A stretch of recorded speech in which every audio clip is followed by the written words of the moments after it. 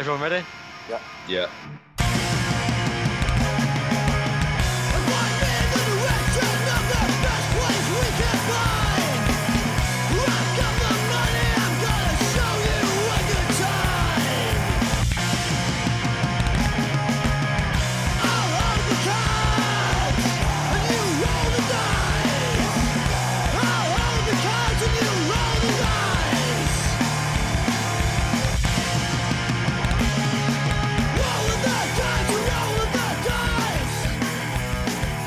You do use one of them fucking Hangman social like you do interview with WWE. Oh yeah, I love it. I absolutely love it. Chariot runs wild over you. listen here, brother. Let me tell you something, Mean Gene.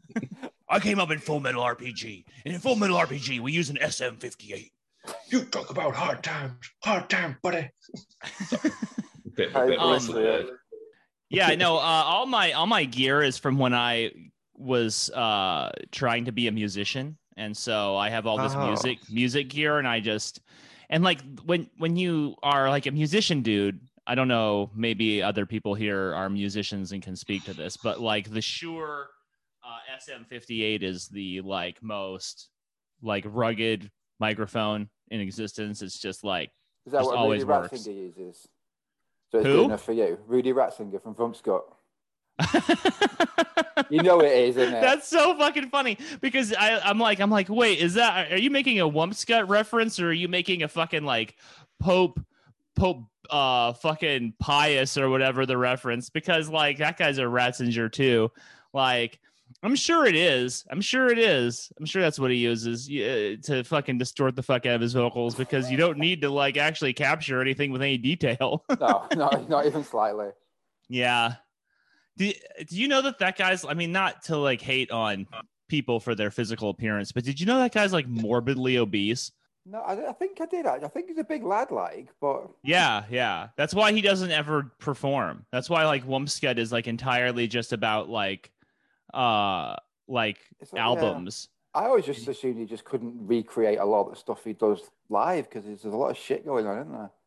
I don't know. He can do enough of it. You could do enough of it that you'd be able to quote unquote perform. But that leads into a bigger question about like whether industrial music is performance at all, or if it's just people doing karaoke of their own songs, you know? Well, that is a strong argument, to be honest with you. Yeah. Have you ever seen how electronics band fucking play? It's like two guys playing chess, just turning dials. That's literally it for like an hour. I saw Kraftwerk, and that was just 4 Germans on laptops, but it was fucking wicked. Like that was like, that's all right though, because you guys invented this shit. But yeah, it was just 4 German lads just playing. Might have been someone else. I don't know what they fucking look like. Just 4 lads. That's it, isn't it? There's a lot of these bands you don't have a fucking clue what they look like. Clue. It's just you don't even know what they're playing live. They could just be having a bank of knobs and they're twisting it, listening to fucking their own. Listening to I don't know, Dolly Parton on the mic. Yeah. I saw Lather Strip in Montreal like 15 years ago, and he literally, the dude, he didn't even bring like a band or at all. He literally just came out onto the stage, like opened up a laptop, hit play, and then sang over his own songs. And I was just like, I am literally watching this guy do karaoke right now. And then I'm like, turned to one of my friends and I was like, well, that was a bit disappointing. The guy who I went to the show with, and he goes, that was amazing. Oh my God, that was amazing. I'm just like, okay. All right, dude. That's shit. That is fucking shit. Yeah, that is karaoke, isn't it? Yeah, that's just karaoke. It's got karaoke, man. Well, right. Connor, you going to do the intro? Yeah. Which is this? Oh, this is fucking Middle of Crisis, isn't it? Right, okay. Right. Well met, listeners. It is episode 63 of Middle Earth Crisis. We are joined by 2 special guests this evening, or this morning, depending on where you are right now, Brendan. We're joined by a Realm of Fire podcast. What are you saying, boys? Hello. How are you doing? Thanks for having us. I'm going to be very polite. Thank you very much. Yeah. We only invited you because you invited us, so yeah, it's true. We're just returning the favor. Oh, okay. We're doing a round, but with podcasts. Yeah, exactly. It's kind of like we invited you to our birthday party, so now your mom is making you invite us to your birthday party, even though you hate us. Yeah, definitely hate you. And even though jelly. Our birthday party was for lames. Is that what you're saying? Yeah, ours is like a paintball party, so it's pretty sick. Oh shit! We only had laser tag, and you brought fucking paintball. Oh fuck, man! So we just one up you. Oh damn, We'll dude. do next time, Brendan, G. like bowling or axe throwing or something. Airsoft, dude. Airsoft. Woo! Dude, I love axe throwing. Have you guys ever done that? Yeah, it's cool, isn't it? It's fucking Archery's great. cool though. Archery's sick. Wow, Jesus. Right, fucking. What do we do on that? I feel like I haven't recorded in ages. What do we do on this podcast now? We usually have segments. We've done no preparation whatsoever. We've not even done preparation. Perfection. No, right. Everyone, right. We'll start with fads. Paolo, you go first. I always fucking go first. I think I'm going to say my latest fad is Les Stroud has dropped a new series. I say he dropped a new series. It came out fucking months ago. But I didn't realize it had come out. So I'm watching the new series 5 of Les Stroud Survivor Man. Is this Bigfoot related? No, it's back to being normal. Okay. There was a little bit of. Do you know what the 411 is? Like the missing 411, like people going inextricably missing in American national parks. There's a little bit of a 411 vibe on the last one I watched, which was Argentina, I think, or the one after that. But yeah, it's a little bit different. So have you guys seen any of his early ones? Not the Bigfoot one, just the normal Les Stroud. No. Essentially, what he does, he'll recreate something that's gone wrong. So you might have crashed your plane in Alaska, or you might have capsized your dinghy in the Canadian Rockies, and you're all wet, and you've got no boat, and you've just got fucking like a wet coat to survive. And he does it for 5 days with just him and a camera. He invented the survival TV show back in the 90s. This was his idea, really. And everyone else has piggybacked off it. So the old ones were essentially, look, this is a scenario. I'm going to show you how I would survive in whatever it might be. There's one like the Kalahari Desert. He goes all over the world doing it. But this one's kind of different. It just goes to these places with no real survival. There's no event to bounce off. It just goes to like the bottom of Argentina and says, look, I've got 2 horses. I'm going to see how hard it was because nobody fucking lives down there, basically. Yeah. And he said, look, I'm just going to see how hard it is to survive down there. Things like that. Oh, God, it was so anxiety-inducing, that one, though. Jesus. What do you get out of watching this? This sounds terrible. It's mega interesting, actually. It is really interesting. The guy himself's a good guy. He's like an environmentalist. It's just really interesting to see how things... I mean, I'm not a survivalist. I don't really go outside that much, but I just find it really interesting. You play Warhammer, you don't go outside much. Yeah, I mean, I can roll it into some sessions with War Fantasy Roleplay or something like that. But nice. It's just interesting. I mean, they're all on YouTube for free, so I'd recommend checking some of them out, to be honest with you. The new series is good. It's different, but it's good. It's like a YouTube show. Yeah, he's canned off his paid subscription. Oh, he's all for free now on YouTube. All of it. Yeah, well, he might as well fucking do that. No. Everything's all on there for free, so you just work your way through. All the Bigfoot stuff's on there. All his series is. He's done a series with his lad and his mate, so it's like survival for younger people. And he's going through a series of, it's like surviving disasters. So, shit that might actually happen, especially in America at the moment. There's stuff on there that might be just all sorts on there now. It's like a full channel of content, and it's all free. Has he done one about how to survive a fucking Tesco's forecourt when there's no fuel and everyone's kicking off like it's Mad Max? I'm sure that'd be it's on its way. Yeah. He's mad over it. I still haven't got any petrol. If you're not, I'm going to try and go tomorrow night. Fucking bullshit, mate. I can offer you safe passage through the wastelands if you want. The wastelands of Hume. Jesus. Oh my God. People are fucking idiots. Brendan, could you send them some over, please, Brendan? Yeah. I'll send it as a gift, otherwise we'll have to pay tax on it. I'll put some into a water bottle and then I'll just duct tape it. Just send it over. Sure, that's fine. Yeah. Or if you're going to fly, duct tape it to your legs. That'll be fine. They'll be good with you. Just don't have a sig. So, fucking hell. I've been playing Blood Bowl 2 again, me. On the computer, on the... Yeah, on my computer, yeah. I go on and off Blood Bowl 2. But it's always one of them games where I can go back to it and I just enjoy it every time. I've been playing orcs and just kicking the shit out of people. I was really considering trying to play like an elf team or a Skaven team, but it just requires too much concentration because you actually have to score and stuff. Yeah. As opposed to just like bash people's fucking heads in, which is the best bit really, if you think about it. So yeah. Can you win by doing that? I think you've got to score. But yeah, if you beat the shit out of everyone, then there's nothing left, and you can just The best way to play is like Arsenal in the 80s. You score one goal and then kick the shit out of the opposition for 90 minutes, and just that's it. What do you think to those Corn lads, the new ones? I haven't played them ones. Is this a DLC? No, sorry, this is real. Oh IRL. No, I'm not into that real IRL. That means I'm not sorry. Right. No, I just don't know if you get me. Yeah. Is that what is it? So they're making new Blood Bowl teams now? Yeah. Or is it AOS Blood Bowl? No. Don't worry. I'm gonna kick off then. Yeah, they're called Gloomspite Blunder Kickers. No, they've done since the relaunched Blood Bowl. They've done Imperial Nobles, so it's like humans but with even more pomp and stuff. Yeah, they've done like these Halloween guys. So there's like a jack-o'-lantern and a ghost. Forge World? No, plastics. Oh, it is Forge World, but it's all plastic. Oh, wow, okay. They're like real nice. They are real nice too. There's like a ghost that's like a fucking sheet, like a classic ghost. Mint. That's like a jack-o'-lantern. Yeah, they're like super corny. There's no attempts to make it kind of postmodern or gritty at all. It's just like there's like a Frankenstein guy that looks like Boris Karloff. That was an old special player, wasn't it? One of the old. Yeah. It's a callback to way back in the day. That's well good. That's super cool. And they've done a Corn team, and they look fucking awesome. Like they're just a load of Corn lads, like really lean and really like, and they're just going to batter the shit out of you. No, they're doing loads for Blood Bowl. It looks wicked. Yeah. I've never actually played it in real life. I've not. That's boring. What? I've never the shit. Yeah, it's too long. The problem is, okay. it's like a 3-hour game. It's not any faster than a game of Warhammer 40k. Yeah. They did a little version called Blitz Bowl, which they only made available in the States. That was MG Games, wasn't it? Yeah. No.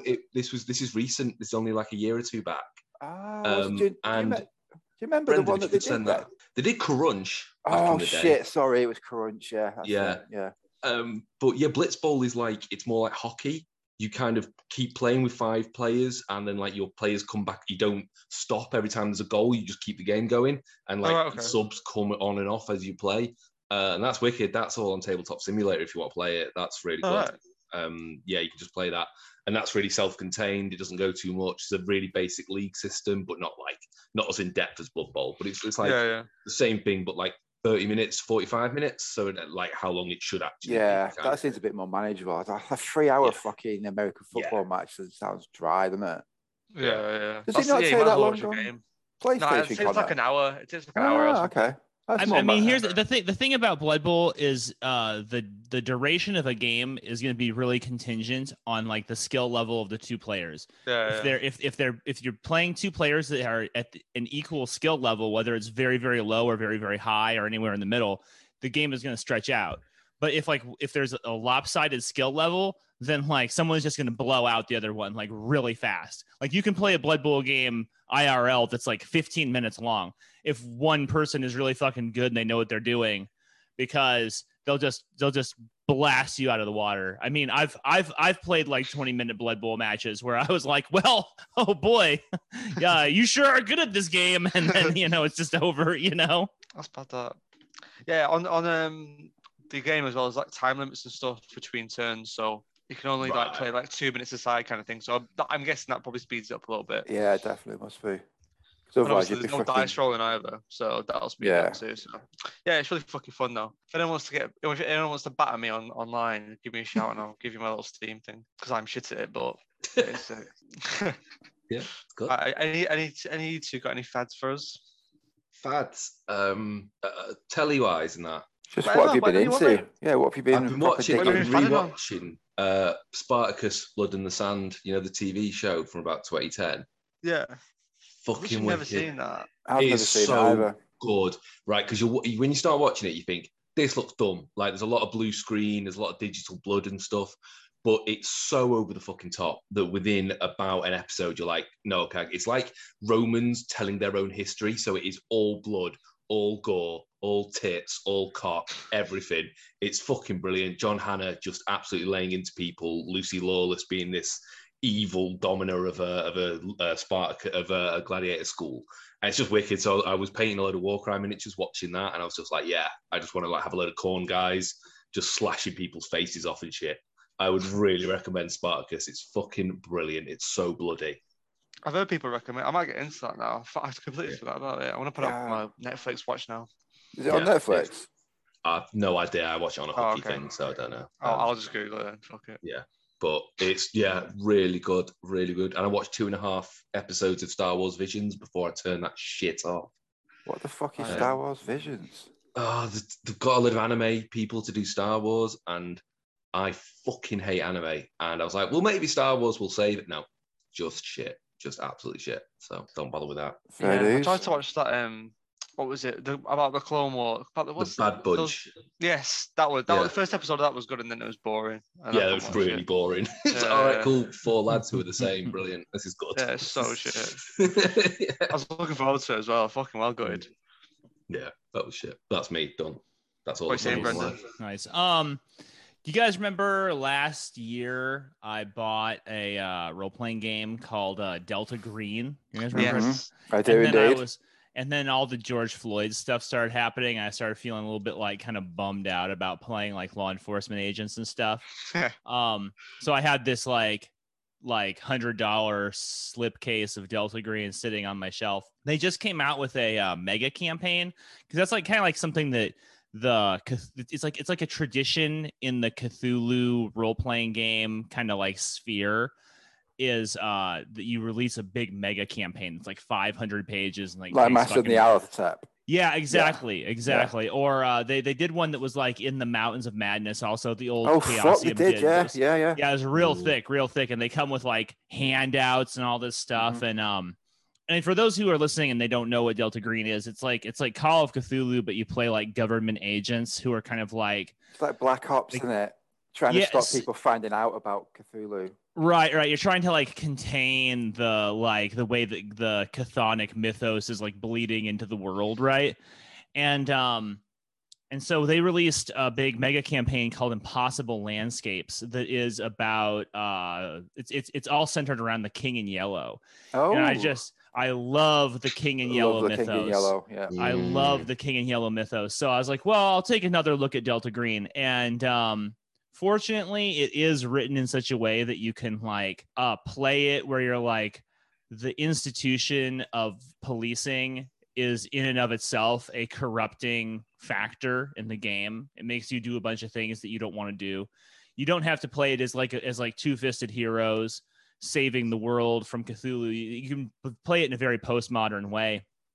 So I've been looking at Delta Green. I think it's a really great game. It's like I think the way it's written is like super scary. If you want to run a super scary like game that makes your players feel like kind of uneasy and like existentialist while they're playing, I think Delta Green is like, it's tops for that.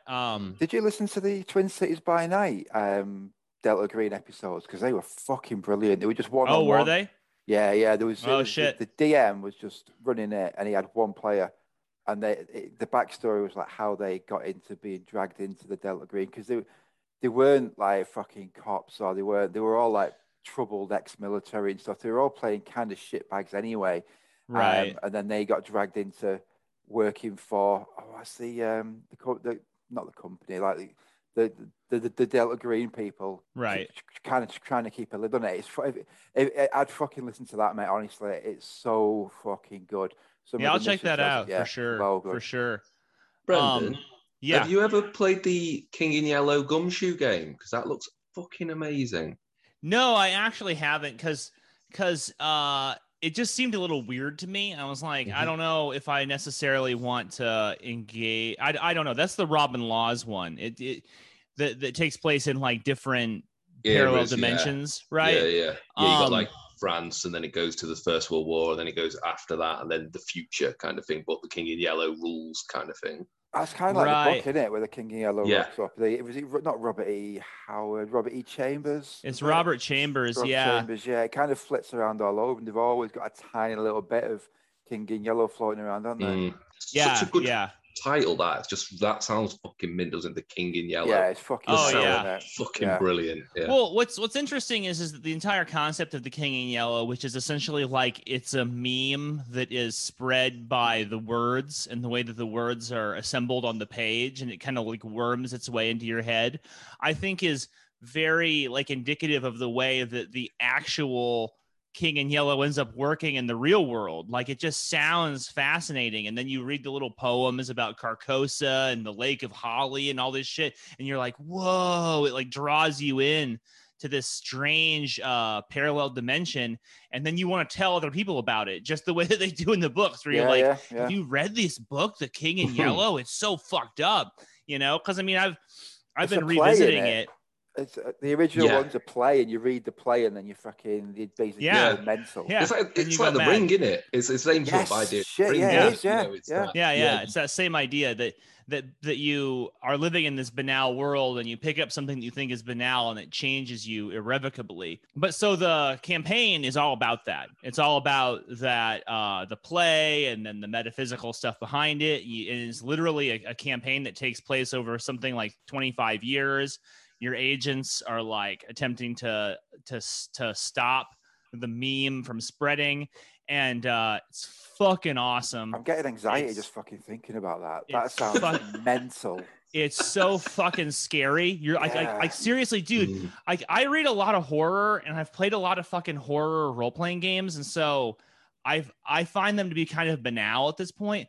But I started reading Impossible Landscapes, and it was giving me chills. Like, I was getting chills down the back of my arms reading it. It's fucking awesome. Like seriously, if you're into Cthulhu, if you're into King in Yellow, into Mythos and all that, fucking pick up Impossible Landscapes from Delta Green. It's top 10. It's so good. I'm fucking gonna get on that, mate. I am gonna get on that. That sounds sick. Yeah. And you should run it for the Dungeon Punks, dude. You should run it for Dungeon Punks, because I mean, I'm sitting here thinking to myself, who can I run this for? Because like, you got to run it for like the right people. You got to run it for people who are gonna like take it seriously and be invested and allow themselves to get scared by it. Cthulhu's hard. You need to get the right. You need to get the right people to play with you. You don't necessarily have to get what Cthulhu is, but they need to be invested to a certain extent that they aren't gonna lose the atmosphere that you're trying to build. And that can be difficult finding a gaming group that, I mean, obviously the Dungeon Punks fucking do it, because we've played Cthulhu in several guises, but we have played games where people have not always got it. So it's right in there. It can really be like, I think there's a real problem with Cthulhu as well, is because you've got that sort of game version of, the Fantasy Flight game version where everyone's got Tommy guns and dynamite and stuff. Yeah. And that's what they expect it to be. And you're like, no, it really isn't. But you've not got it's always horror in it. Yeah. You can't do horror with a group that don't want to do horror. You're onto a losing game there immediately. Yeah, it just turns into a computer game, and it's like, this isn't where I was like pegging this really. So that's my fad. That's what I've been up to. I hope that you guys and some of your listeners find that interesting and check out Delta Green, because it's fucking badass. This is Delta Green, not the Fall of Delta Green. Right, the Fall of Delta Green has been like really disappointing, honestly, as a book, because it's I don't know, it's just too mechanical, it's too dry. They haven't released any fucking source books or supplementary material to help you guide how you use it. And it's like, so I think that because that book's written by Kenneth Hyatt rather, and as a GM, he's just the kind of guy who sits around, like he's an autodidact. He just sits around reading all the time. He's very curious. He writes in a really eloquent way about a huge variety of subjects. And he wrote that book, and I feel like it's great if you're Kenneth Haidt, because you're just going to be naturally curious, reading Wikipedia articles and digesting all kinds of like, very specific information about the 1960s, and then turning that into game fodder. But if you don't have that kind of time or that kind of interest in necessarily like becoming a amateur historian for the 1960s and 70s, then that game is really kind of very dry. There's like nothing there.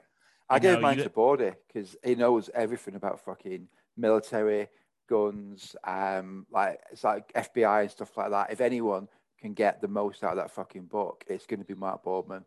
Oh, do you know what 100%. I mean? It's like because it's almost tailor made for him because he's got each weapon's got their own. It's almost like Twilight 2000 in some respects, isn't it? With the amount of information that it gives you to use in your games. But I was thinking, I don't know anything about how to use this information in a setting. Right. I just haven't got a clue. Do you know what I mean? That game really needs someone to write some source books about it and to make it a bit more accessible. And it's really too bad because it's such a fucking great idea for a game. Like it's a game that takes place in the same era as like, you know, acid cults and Vietnam. Like weird gurus and psychedelic rock and fucking a foreign war in a steaming jungle and people just aren't. You know, you need a way to get into it. You need some doorways into it to make the material a bit more accessible. I think that they've really kind of I think it's a poverty that they've just kind of sat on it and that they haven't really cracked it open so that people can get into it. You know? Yeah. It definitely needs some source books for real. And that's one of the games as well where, similar to the horror games, you need a group who are going to be on the same wavelength of like, you know, you want to be involved with all the guns and all the shit like that.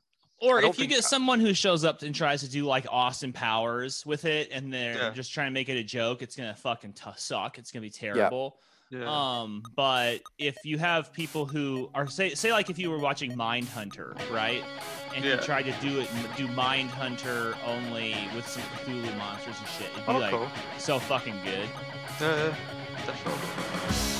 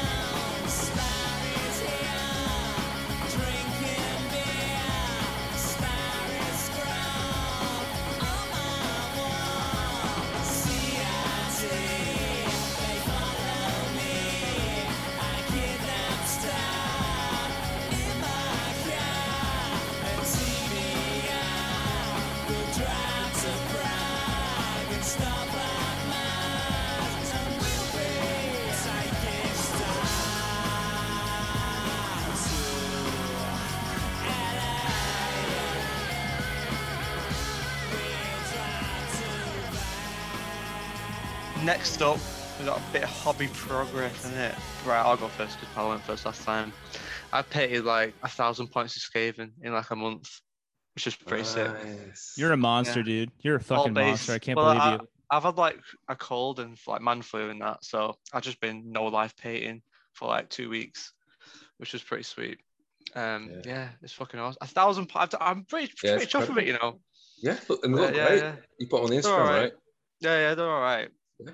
It's just there, like tabletop standard kind of thing, but yeah. Weird bases, but yeah.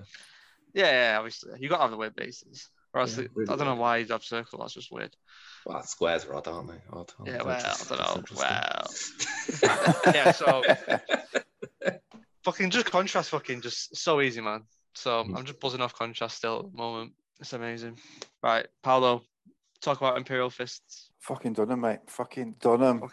Finished. Charity Imperial Fists that I've done. Amazing. We got 10, sick as well. 2 sets of 10 troops. We got the character Dreadnought from book 2. I can't remember what it's called. Mr. Yellow, the King in Yellow. I don't know. Oh yeah. He's got a name, but it's basically the character. It's got a converted siege claw, like the actual Contemptor scale. Shout out to Chris McGreevy, aka Nagash, for that. So he converted that up for us. So you can't even. That's not even forgeable. We had to build out a load of bits. I was saying he had to build out a load of bits. We've got Alexis Pollux and banner bearer, and I don't know what the fuck it is, Seneschal, champion, some fucking guy with a sword anyway. So yeah, that has been my hobby progress, and you know what, they look fucking mint. Whoever wins it is, yeah, they do look good actually. So fucking yeah, shout out to me for doing all that. Can't do that. Perfect. I love it. I love it. Good man. Nah, they were fucking. Credit where it's due. I enjoy painting them. They were really fun to paint, to be honest with you. It's something new that I've never painted anything yellow. So yeah, that's my hobby progress. I am finished them. Perfect, mate. Absolutely perfect. Done any Warhammer Fantasy or Warhammer AOS for those? Yeah, fucking. I'm back to Warhammer Fantasy. So I'm an operation spend no money. So I'm painting the shit that I have. Do you know what I mean? So it's like the other day, did you WhatsApp message me and say, "Shall I buy 90 skeletons off Warlords?" To me, that is not pay what you got. I didn't buy them. Yeah, but you were thinking about it though. Yeah, I know. But then I just thought, you know what? One, fucking everyone says you've got to glue individual bones in the feet, and it sounds horrendous. Do you know which ones I mean? From the Era ones, the fantasy stuff that Warlord do. Yeah, that's fucking shit. Warlord miniatures are fucking shit. They're just. I've never bought anything for Warlord and thought, this is good. I'm glad I spent this money. I always just fucking bin them. No point. Fucking hell. That's bad. I mean, I don't bin them. I give them away. Kind of thing when I say bin. Just like their quality has dropped so far. When they had the Perrys doing shit for them, it was good. And Perrys obviously have struck out on their own. Sorry, I got really angry about Warlord Games there. I'm sure they're good people. There's good people on both sides. No, it sounds like nobbers to me. But yeah, the fantasy ones, there's better ones out there, I think, than them. Yeah. That is it Oathbound, Broken? Oathmark or something? Oathmark, that's it, yeah. Yeah, they look okay. Yeah, they're really good kits as well. They're like proper. Yeah, they're made by people who really thought about the kit kind of thing. Like often the tab where you're going to clip it off will then be a bit that's hidden as opposed to like the fucking face or something. So you can you know what I mean? Like the thought about it. So yeah, I would really recommend them. They're really good. What about the War Games Atlantic skeletons? Those seem very accessible in terms of price point. You can't get them in the UK. I had a quick Google. I couldn't find any. Seriously? Yeah, they're all the sites that I found them on were American sites. Dude, that's weird. Yeah, that's bizarre. I thought that the company was in. No, maybe not. Maybe it's a U.S. company. I assumed they were a U.S. company, but you don't get them. You can't get them over there, huh? Oh, doesn't look like it. Dude, that fucking sucks. I'm sorry. Oh, because they're kind of like the Harryhausen ones, right? They've got all the Greek bits. Yeah, that's them. Yeah. Yeah, all right. Can we not? Okay. Why don't you just get some of the Mantic skeletons, bro? Because I love the Mantic skeletons. I think they're fucking great. What? I was clowning. No, the actual skeleton warriors are great. They're really good, fun little models. Nice.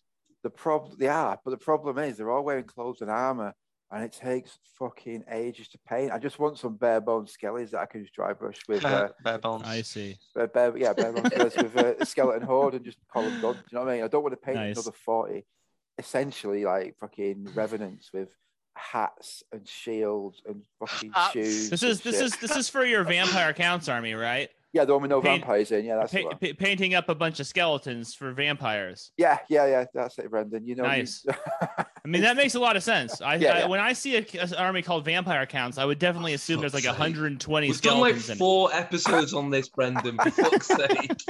I'm with Brendan. I am fucking with Brendan. No, I agree, but Jesus.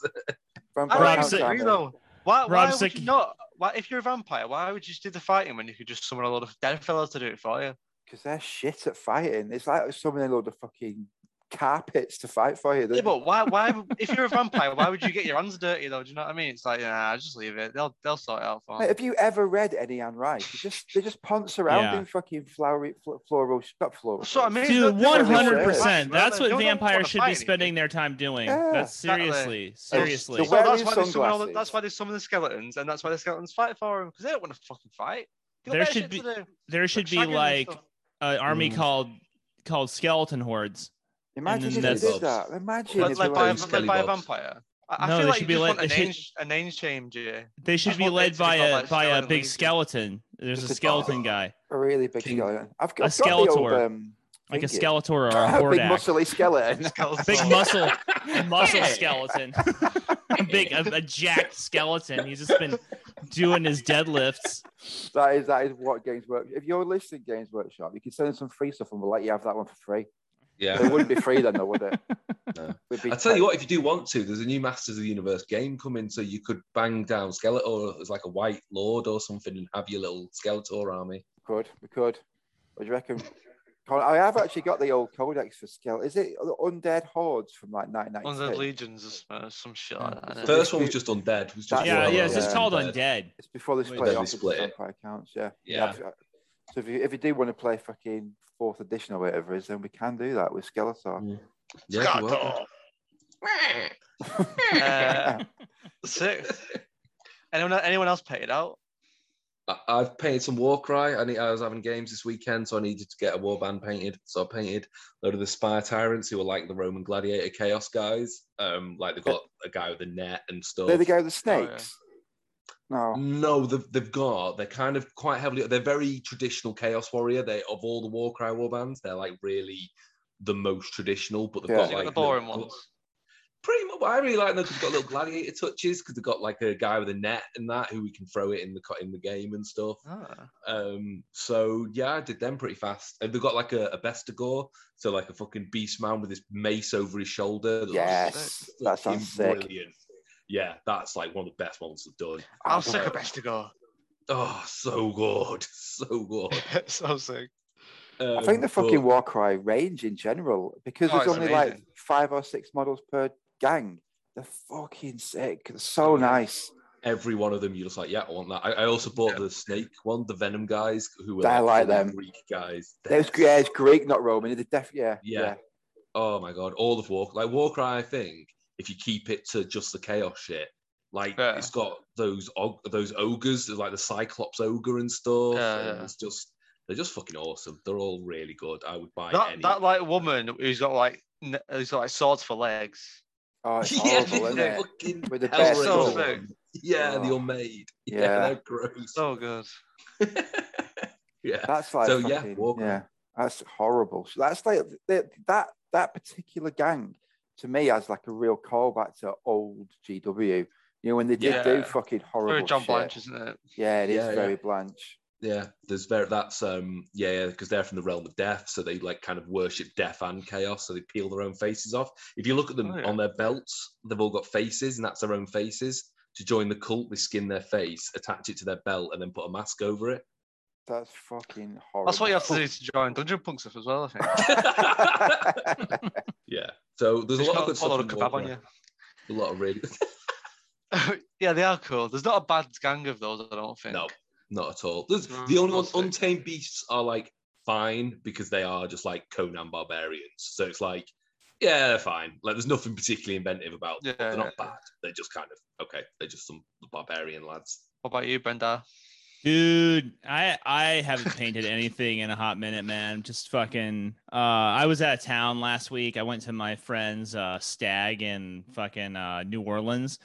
And so in the run up, there was like a whole bunch of shit that had to get done. I couldn't paint. And then since then I've been real busy, haven't been able to paint. So I'm like literally looking at my painting table right now and it's like fucking pathetic. I'm supposed to start Path to Glory here like in a week. I have like 6 days or something before Path to Glory and I have so much work I got to do. So I'm really going to have to be on it this week to make sure that they're all tabletop ready by the time Path to Glory starts. I mean, the basic work is done and the wolves, my dire wolves look real good. And then my Lord looks real good, but everybody else needs some work. Everybody else needs some like real serious work here. What's this Path to Glory thing? Is it like Crusade? I'm not sure what it was. Path to Glory is like the new AOS version of Crusade where you you start off with like a little small army and then you go on these things that are called quests. And when you the quest is kind of like it's like a goal essentially that when you win X number of battles or when you win a battle in a certain way, you complete your quest and then you can upgrade your army in a way that like is stated at the end of the quest. I really like it compared to the way that Crusade functions as a mechanic. I think it's very thematic. Another thing that Path to Glory does, I think, is really interesting is it starts at 600 points. And so you can basically take a start collecting box, and depending on how you kit it out, you're looking at like about 600 points in a start collecting box. So the buy-in is very, very low. Super easy to get into. Weren't you guys saying that some of the armies without new codexes are a bit janky? They don't quite work. I found it not quite. So I tried it and I didn't particularly like it. I'm hoping actually I'm wrong, but I found it a bit. It's not that it doesn't work. It's just I don't think it's that interesting at this point, because until you've got a bit more focus. So what they're doing in White Dwarf at the moment is each month they're kind of doing almost updates, like battle term updates. So this month it was like Chaos Warriors, Slaves of Darkness, where they put in specific stuff, like specific quests for them to do and stuff. So that's pretty cool. They're updating it that way. So there's probably about like 5 armies that have it. So each month in White Dwarf, they're updating one. So if you're like, I'm going to wait for my army, get that issue of White Dwarf. And you basically get a battle tome update until the proper battle tome comes out, including all the Path to Glory stuff. By the way, I've just realized I've been recording for the last hour with my mic headset on and it's not fucking plugged in. So there you go. Sounding pretty good, mate. Yeah, you sound good, though. Yeah. You sound good. Weirdly, you sound great. Yeah, so the White Dwarfs do that now, and each month you also get one in your kill teams as well. They're updating them through White Dwarf. So they put the Mechanicus one in the latest one, which is good because I was kicking off because that was my old kill team. But now they've put all the rules, the sort of special missions, all the themey stuff, the name tables, stuff like that. So you just keep an eye on White Dwarf, and then when it comes out, you get that one, and that's it. I feel like they're more sensible with AOS in the L40K. That sounds very like straightforward and sensible thing to do. I think sensible is the right. They're backfilling it so that everybody can do this, aren't they? Yeah. 40K, and it's been out for fucking years. Rather than like linking it to the Codex or to the Battle Tome, which is what 40K did, they're actually using White Dwarf to like have actual playable material, which I think is like fucking great. I think that's a strong innovation that I definitely support. Because I really think that the urge to get a lot of codexes out in 40K so that everybody can have these little bespoke experiences has created a sort of 40K fatigue where people are just like, I mean, my God, dude, like 2 codexes a month, nobody knows what's in them. Yeah. Like they're just, it's just an onslaught, you know? And I for one, I'm like even thinking about 40K right now makes me feel just tired, you know? I'm like, God damn. Because we've got a massive section on it later. Wonderful. I can't wait. No, I mean, here's the thing is I love 40K. It's just, I'm like, you dudes need to take it down a notch with the codex release schedule. Like, please, like, give me a minute. Just give me a minute to process what's happened over the last year and just a couple months, because I think that 9th edition dropped in August of 2020, right? So it's seriously been like 14 months, and like how many codexes have come out? Like 200, you know? Like I can't even tell. I don't even know how you know. Still no chaos either. No chaos. No Eldar. Strange. Yeah. Don't worry though. AdMech have come out, which I assume everyone fucking plays AdMech. I don't understand why you wouldn't. Right, we'll talk about this later. Yeah. So anyway, so I need to finish up my fucking army for Path to Glory. That's my hobby. So yeah, cool. Yeah. Have you given more like silly names and stuff? Because I was just. No, I'm giving them all cool names. I like. Yeah, what do you mean a cool name like a breaker boss on a Mybrick Trogoth? No, Squiggle Diggle, Rocket Truck Wagon. No, I'm giving them cool names. I want them to be cool. Yeah, man. You got Snotling Pump Wagon. Oh, shout out to Snotling Pump Wagon. Yes. Oh, mate, what a model that was. What a fucking model. Have you seen the Blood Bowl one of them? Fucking hell, that's amazing. It's so good. Yeah. Dude, okay, so I am like, so I recently got fascinated with dwarfs, like Duardens or whatever, and like I don't know what it is. Like my entire Warhammer life, like 25 years of playing these fucking games, I always thought dwarfs were like pretty dumb. I didn't really care about it. But then just recently, I just got super into them. I don't know why. I don't know what the fuck happened in my brain. And I bought a fucking Fire Slayer army. I bought a Fire Slayer Codex. I was reading it on the plane to New Orleans. I thought it was awesome. It's a great codex. It's a super fun read. Don't care about the stats, just like the lore. It's super fun.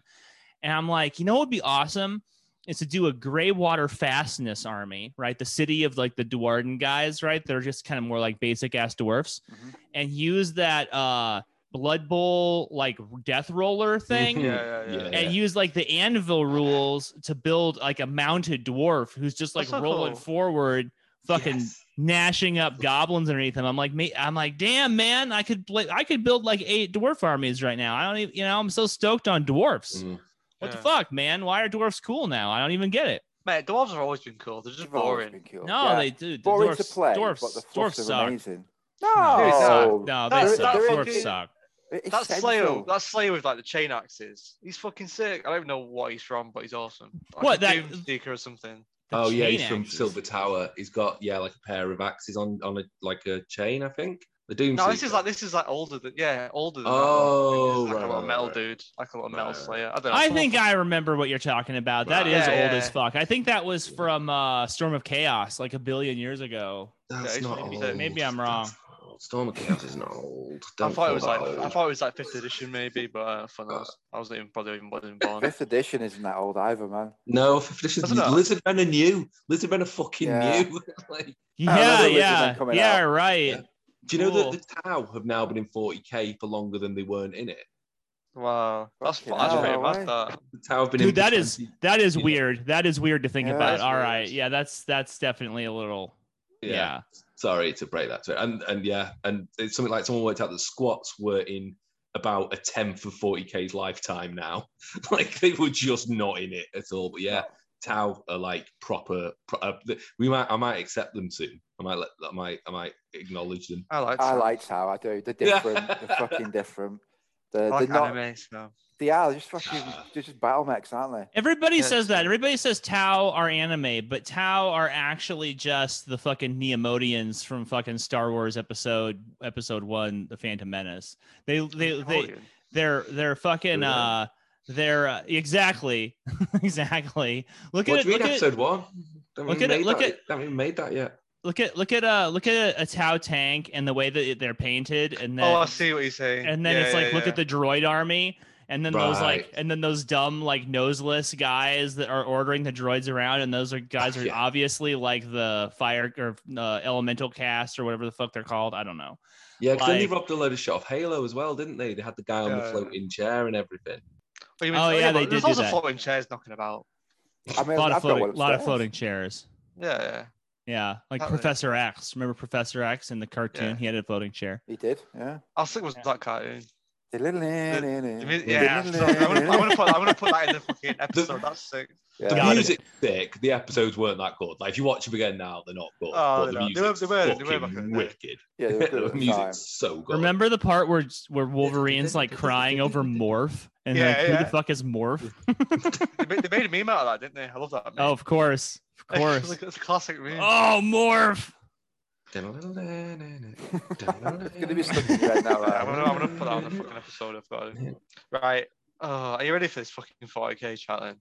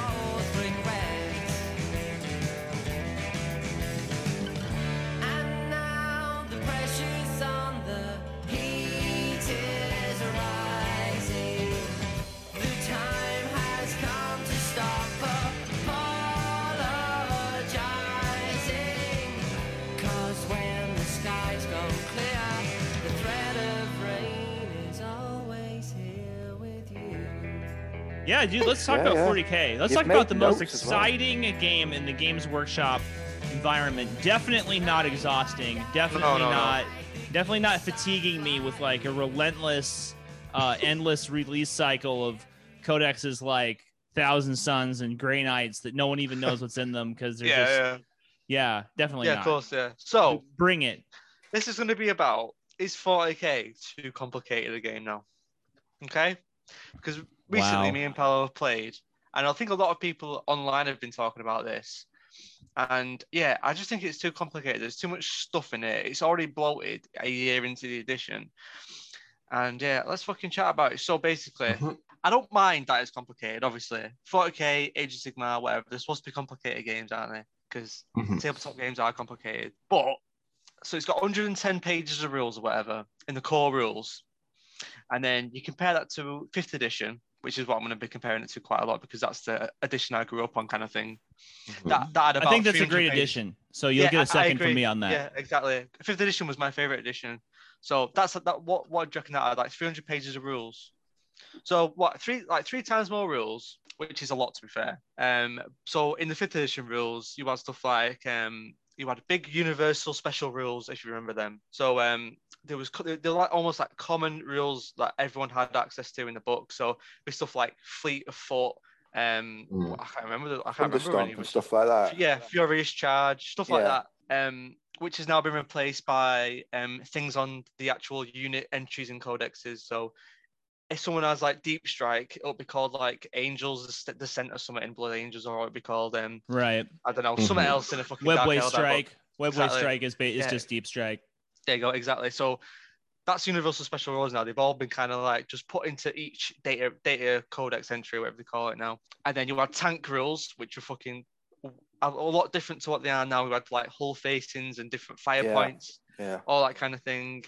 What else did you have? Yeah. And you had stuff like there was a lot more like situational things that were covered. Reading through the 9th edition rule book, not a lot of those things are covered anymore. Like consolidation in the 9th edition rule book is about 3 lines. But in the 5th edition one, I remember it being fucking loads of like, how do you consolidate? How do you pilot? Which I love because it just tells you what you need to do.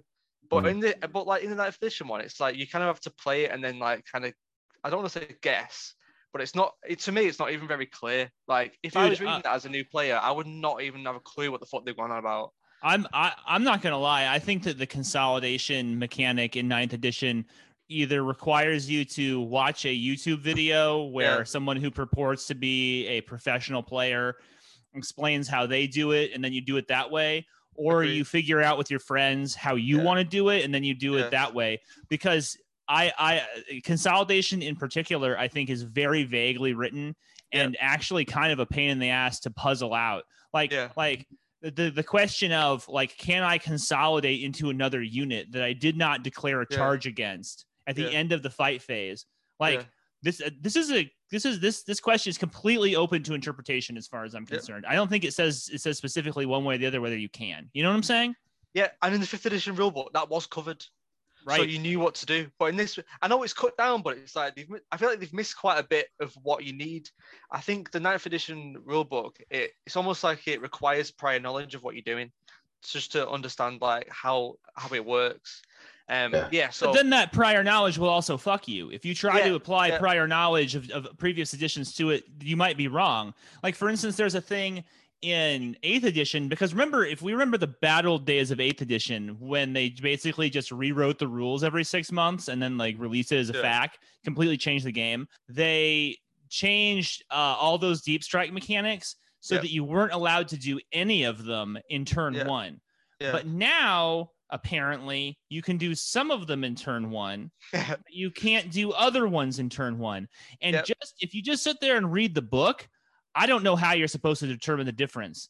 Like, but I'll watch a battle report on YouTube and they'll be like, okay, so I have X power, which I can definitely use in turn 1, and I'm using it now. And I'm like, I don't know how you can use that. Like, show me a fucking rule where it states clearly the difference between the ones you can use in round 1 and the ones you must use in round 2. You know what I'm saying? Yeah. Well, that's like FAQs and stuff, isn't it? Like you get to that part of it. I mean, is it? Like, I don't know where this information comes from.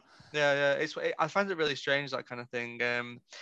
So that's like the main difference, really. And even obviously in 9th edition as well, you've got a psychic phase, which is fucking complicated. What it was in 5th edition, where you just had to pass a leadership check.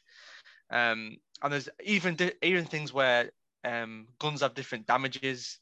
There's mortal wounds, which were in. There's keywords on terrain. Like, what the fuck is that? So yeah, to me that's just unnecessarily bloated. Even though it's 100 pages of rule book, it's it's so much in there, and none of it fucking makes sense to me. Like, I think if I was reading that as a new person, I have no idea. Yeah, they've overcomplicated it they've stripped it back so fucking idiots like me can have a go at understanding it. But I think by doing that, they've possibly created more issues than they anticipated. Because, like you're saying, things they haven't spelled everything out that you might possibly need, and they've had to layer on a load of extra bollocks on top of that really stripped back rule set to make it playable. So you've got all your fucking cards and all your other special rules and stuff like that. So they've had to build it all back in again as an afterthought, and I think maybe that's where it's starting to get a bit bogged down. So in preparation for this show, I watched a battle report online. I don't watch battle reports. I thought, you know what? I've not played Ninefed, not had a chance because something happened and no one could meet in person for some reason. And I was like, right, I'm going to watch a battle report so I can get a little bit of grasp on this. I was fucking baffled. Like, I felt like what my mum and dad must have felt like when I talked at them about fucking Necromunda or something. What was the last edition you played, Rob? Last edition I probably played. So, all right, full caveat. I think 40k went shit in 3rd edition. I really didn't like 6-inch move. When saves started being you either get a save or you don't get a save. Didn't like any of that. So, yeah, I'm probably not the best to say, really. I played a game of 8, I think. I don't know. I think I played some 7th or 6th. I have no fucking clue. They're all the same.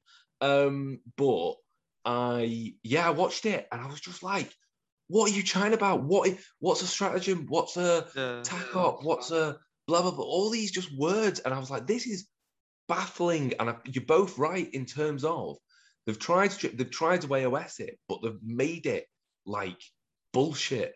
And you do need to know more. Yeah. And you need to know like that idea. Stratagems piss me the fuck off. Right, Rob, you're getting stop. Right, we'll get into this later, Rob. Right, okay, sorry. Oh, it's all right. So, so, but again, pretend you're a new person. So, you read your 100 pages of rule books, and now it's time to build your army. Okay. Right. So so there's 3 pages pretty much for how to build your army. It's 10 different detachments. So you can choose 10 detachments as opposed to 5th edition where it was 1. Your army. Yeah. You've got allies, you've got command points you need to worry about, and you get different command points depending on which detachment you get, and then where your warlord is. Yeah. And then you've got your chapter tactics, your warlord. So then you've got your army, but you've got special rules for. You've got your chapter tactics or craft world, whatever. You've got doctrines, which is doctrines and what they called in doctrines in it for like a devastator doctrine and assault doctrine. Yeah, the Marines change. Your Marine army changes every turn. And then Admech's got like doctrines, Necrons has got something similar, and then you've got warlord traits, you've got relics, and then you've got stuff like sacred rites to sisters of battle. So you got to learn this all before you start playing the game because that's stuff you need. And then depending on what chapter you pick, you've got different warlords, you've got different relics, you've got different stratagems, you've got different psychic powers. You can, depending on what army you've got, you can do an extra warlord trait or you can do an extra relic for a different model that's not your warlord. It's like an insane person wrote it. It's mental. It's just so much. Yeah. And then even worse, so you buy your lovely nice Chaos Space Marine Codex, which is wrote in 8th edition, which is and then you're looking through you're looking at the codex. You're like, this is okay, cool. You wrote your list, and you turn up to a game, and the guy across the table goes, "What's wrong with your army?" He goes, "The points are all wrong. The points are entirely wrong in your army." And you're like, "What do you mean?" And he said, "No, you've got to buy this book to have the points." And then you're like, "What? I thought I just bought my codex, but you're telling me I have to buy this chapter approved thing to get the actual points for my codex, which I just spent 30 quid on." It's like, yeah. I'm like, this is fucking mental. This is a real problem. What you are describing is a real problem with the game as it currently stands. Because I've been playing this game for like 25 years. I've like initiated a lot of people into it. Like I've seen groups like form and coalesce and then wither away. And over the last couple of years, I've had some new guys that I've been like training in and teaching them. Okay, well, this is what you need. And dude, it's gotten so weird, because it's like they'll be like, did I get the right codex? And the notion of like, okay, well, you got to go buy a codex. And then it's like, well, make sure you get the right one. And you have to like kind of drill it into their heads. Like I had a dude who wanted to play Chaos Marines in the first season of our Crusade League, right? Yeah. And he was like, "Oh, is this the right book?" And I'm like, because they released a second, like a 2.0 version of the Chaos Marine book that had the same fucking cover, except they put a little 2, like a little Roman numeral 2 down in the corner. And I'm like, you got to find that Roman numeral 2, because if you get the one without it, it's worthless. You know what I'm saying? And the fact that I had to explain this to a new dude who, in good faith, was like trying. Yeah, it's like it's very vexing. Like a new guy that I was introducing to the game, he bought a Space Marine Codex, and then like 6 months later, a new Space Marine Codex. Yeah, it's so embarrassing that. Yeah, he had to spend $50 times 2 just to get the fucking like rules for his army, and then they started releasing Codex supplements, and then it was like, oh, you'll play Raven. That's another thing, isn't it? That's annoying as fuck. That. Yeah. So say you've got your lovely Space Marine Codex, and you're like, oh, I really like the look of these Blood Angel guys. So I need to get my supplement for them. And then you're like, okay, so there's campaign books as well I need to get, because you've got stratagems in there too. So I got my campaign book as well. Oh, actually, I like the look of that Forge World thing. Have you got them rules in for that? No, okay, so I need to get this Forge World book as well. So so I've got my Codex, I got my supplement, I got my Forge World book, I got my campaign book, I got my chapter approved. So can I play now? And it's like, yeah, okay, you've bought £200 worth of rules, and then now you can play, which is good. Yeah.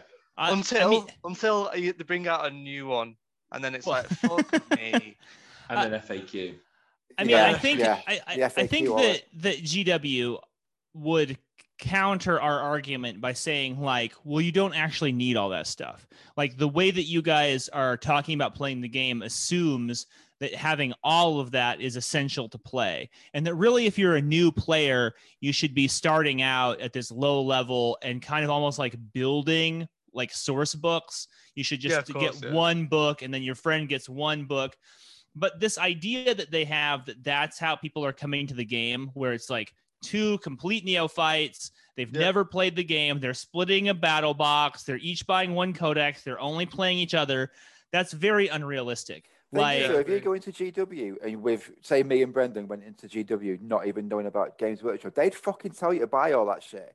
They would put all them books in your hands and say, you need to buy all this shit to play that game, because that's how they fucking work. Well, I don't know necessarily about that. I feel like because this is a completely different subject, but like how a GW store works, because there's like a financial incentive that those guys have to sell a lot of stuff, but they definitely want to sell accessibility of the game.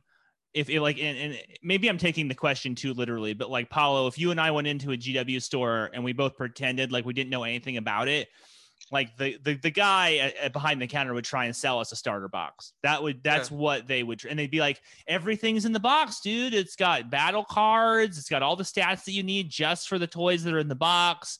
And then it would be like this kind of gotcha moment where we'd get home and we'd be real excited, and we'd find out later that we actually were on the hook for like another $500 each, you know? Yeah. That's exactly I effectively am a new player to 40k, right? I've been into this hobby for years and years and years, but I checked out around 4th, 5th edition. I was like, I'll keep my eye on 40k, but I won't. I can't say I've played it properly for a long time. So 9th edition, I was like, fuck it, I'm gonna give it a go. I collected a couple of armies kind of by mistake, picked up the codexes, and I have no idea what I'm looking at here. I literally have the Codex of the Necrons here in front of me. And there's kind of a contents page, but it's 49 pages into the book. And it splits up into Battleforge rules, detachment abilities, stratagems, and Cryptek Arcana. Then army rules, warlord traits, relics, powers of the Catan. Then match play rules, then crusade rules, then data sheets, then wargaming points. And it's just like, what? I completely forgot about the different ways It's like talking into an insane person, that. Yeah, it's just so many jargon words. Like, what the fuck? What even is that? That is mental. So then I was like, right, well, okay, do you want 9th edition? I'll keep to open play. That'll do me. I don't need match play. I don't need all that. Yeah. So do I use Battleforge rules? Is that open play? Are dynastic codes there under Battleforge? Is that open play? Yeah. If I use a dynastic code, does my opponent get to use his chapter tactic? Are they equal? What if they don't have chapter tactics? What if they're a fucking Ulthway army who are shite and they don't get their own stuff? It's like no one – actually, the only person, Arbiter Ian, the YouTuber, has done quite a good – he's called it filthy casual play, where he's way more just drilled down and said, use this bit of your codex if you just want to play a dead easy game. And like stratagem wise, I think he's changed it. So we're going to get on stratagems, aren't we? Is that that's their own fucking thing. But it's hard. I'm someone who's been playing this game since 1992. I started with Rogue fucking Trader, and that is not an easy game. I think 9th edition is more complex. The game itself's Peter Piss. You got your movement. You need to roll over this to hit. You need to roll this to save, etc. But the game mechanically is fine. Yeah, it's just. What do I do? What do I fucking do? Go on, Brendan. Sorry. No, Brendan, you go ahead. Wait, you go ahead. We've got a minute left. Let me hold that thought for one hot minute, Brendan. I'm going to send another invite. Okay, I'm good. I got to use the head, so I'm going to catch up with you guys. Okay. Okay. Yeah. Okay. What the hell does that mean? Toilet, probably. Toilet, because on a boat it's called a head. I don't know. The other one. Is it on a boat? Is he on a boat? Yeah, I know. The other one I like is snapping off Bungle's finger. Oh yeah. Oh, beautiful.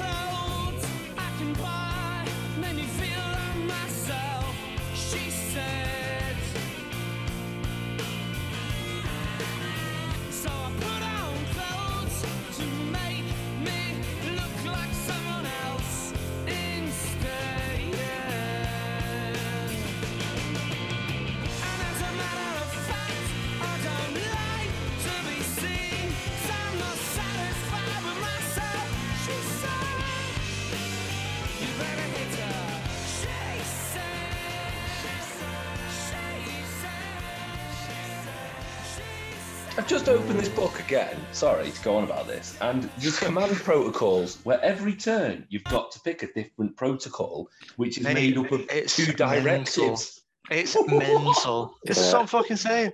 There's the same thing with the doctrines in the fucking. I don't know what the admit ones are called. Can't remember. Dogmas, I think. Right. Anyway, yeah. So I'm gonna for the purpose of this conversation as well. I'm just gonna touch on power creep as well for a second. Yeah. So power creep is when, as an addition, as it goes through an edition, the codexes that come out get better and better. That's accurate sometimes. It has been in the past, but it's really super accurate for 9th edition.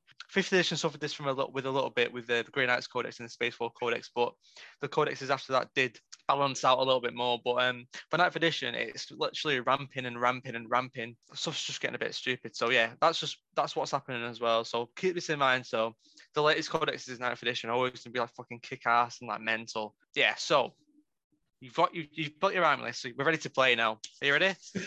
So yeah. But wait, hang on though. Before we play, we've got to have a look through our codex, haven't we?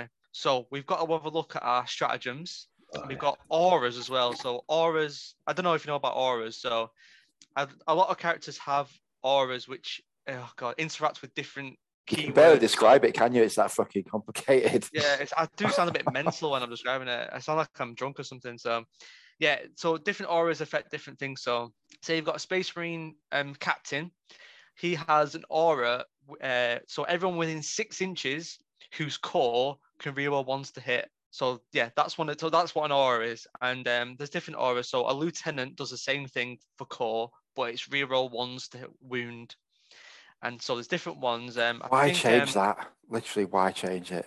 I don't know. It's that's something as well. So different auras can affect different things. So you can have things that just affect heavy support or fast attack or core, right, shit like that. And I was going to say as well, so with the things for stratagems, there's a lot of got you moment. I don't know what I think it's people call it got you. Yeah. It's a feels bad, isn't it? Yeah. So there's a lot of feels bad stratagems where like if your opponent doesn't know about this, and bearing in mind there's at least 3 to 5 pages of stratagems in every codex depending on how thick that bad boy is. So the other player sort of has to know those 3 to 5 pages of stratagems so they can fairly play your army. So if you're playing 40k, do you tell your opponent what stratagems that are going to affect them? Because if you do, which you should do, that's a long conversation. Yeah. Do you know what I mean? So it's just a fucking. So basically, to me, what stratagems are, they're like what the universal special rules used to do. Obviously, there's some stuff above that, but the stuff like, I don't know, a furious charge kind of thing for a blood angels, where you had +1 to hit or +1 attack and +1 strength or something like that. Normally, that would have been on their like codex entry. It would have said furious charge, but now you pay 1 command point and you get furious charge. For example, that's a super basic one, but that's what it is. So in past editions, all you do is you say, "Oh, can I have a look at what that unit does?" And you give them your codex, and it's just one entry, and it'd say, "Yeah, this unit's got this, it's got this, they've got this," and you know what that does because you know the universal special rules. Or you can take that time and look it up during your turn in the BRB. But now you've got to say, "Oh, what does that unit do?" You want to know what it kind of does so you can prepare for it. And he's like, "Okay, here's my data sheet, and let me just pass you all these stratagems as well that they can do." And it's like, fuck me, that's a lot of like bookkeeping just for one unit. You can't explain to someone what your army does to even really anyway, because like you say, you've got your the stratagems, and they can affect all sorts of different units. So you can say, well, this unit does this, but if you combine it with that and that, then it does something completely different. And that's another issue as well, that and that you can do multiple things on one unit, and it just like, it's almost like everyone's got fucking superpowers all of a sudden, where you can buff a unit of fucking, I don't know, tactical marines out the wazoo, and they're just chinning everything.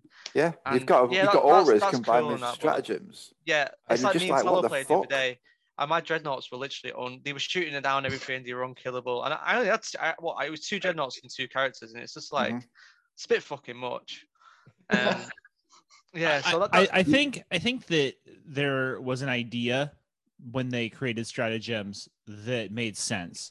And that the execution of that idea has been flawed. There was something about the game that really bothered me for years and years before 8th and 9th edition, where essentially when you bought a unit, and this is what you've described already, is that they had these kind of always on special rules, right? Yeah. And you had army wide special rules that were always on, and then you had unit specific rules that were always on, and there was also no way to turn them off in a big way, unless you deleted the unit, right?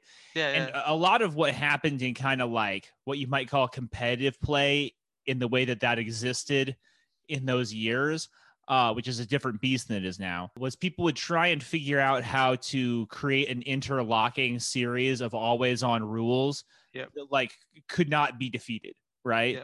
Or that were just statistically improbable to defeat. And there was something about that really bothered me back then. I didn't like that. I didn't like how somebody would be like, okay, well, I have this plus this plus this, so good fucking luck now. You know what I'm saying? Yeah. By creating an economy, an action economy that you have to use to activate and deactivate those rules, at first, it's a great idea, isn't it? When stratagems came out, I was like, that's great.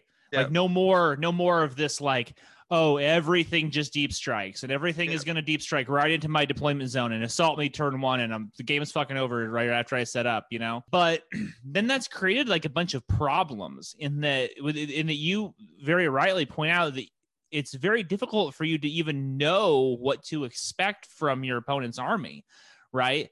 Even if they're being very transparent with you. Yeah. Unless you're like essentially like a GW scholar, you don't know what the fuck is going on. You know what I'm saying? Yeah. And this is where so let me take you back to the dawn of time to 1994.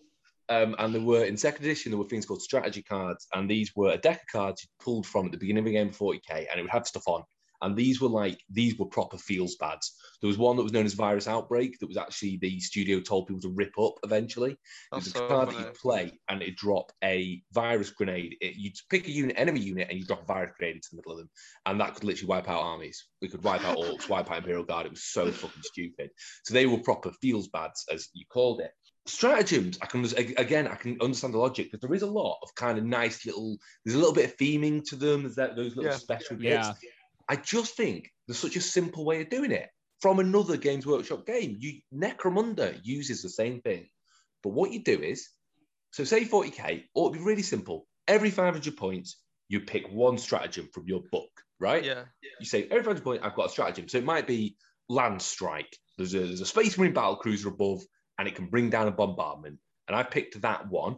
And you tell your opponent, I picked it. You hand them the little card that says it. So the opponent can play knowing that that's going to happen.